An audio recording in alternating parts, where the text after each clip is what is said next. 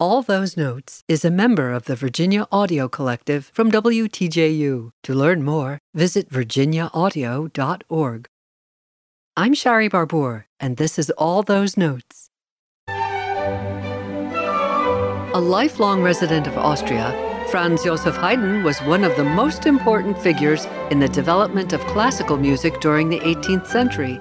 As a boy, he was high-spirited, even mischievous, and famous for his pranks. He once cut off the ponytail of a fellow chorus member. As an adult, he earned the nickname Papa. He was a kindly father figure with an optimistic attitude. He cared for musicians who were mischievous and often saved them from trouble.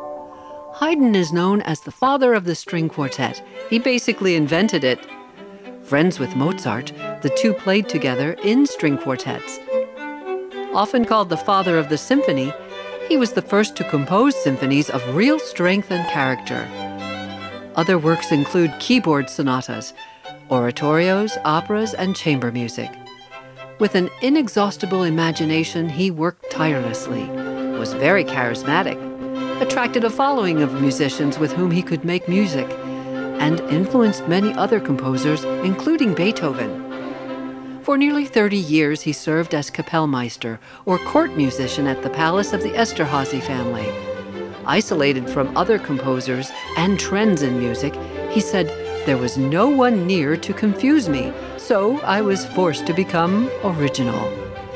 His music became known throughout Europe. He spent time in Paris. And in England, where he was exposed to large orchestras, he conducted symphonies and studied music of English composers. During his lifetime, Franz Joseph Haydn was the most loved composer in Europe, and at the time of his death, he was Europe's most famous. I'm Shari Barbour with All Those Notes. For more of All Those Notes, visit virginiaaudio.org.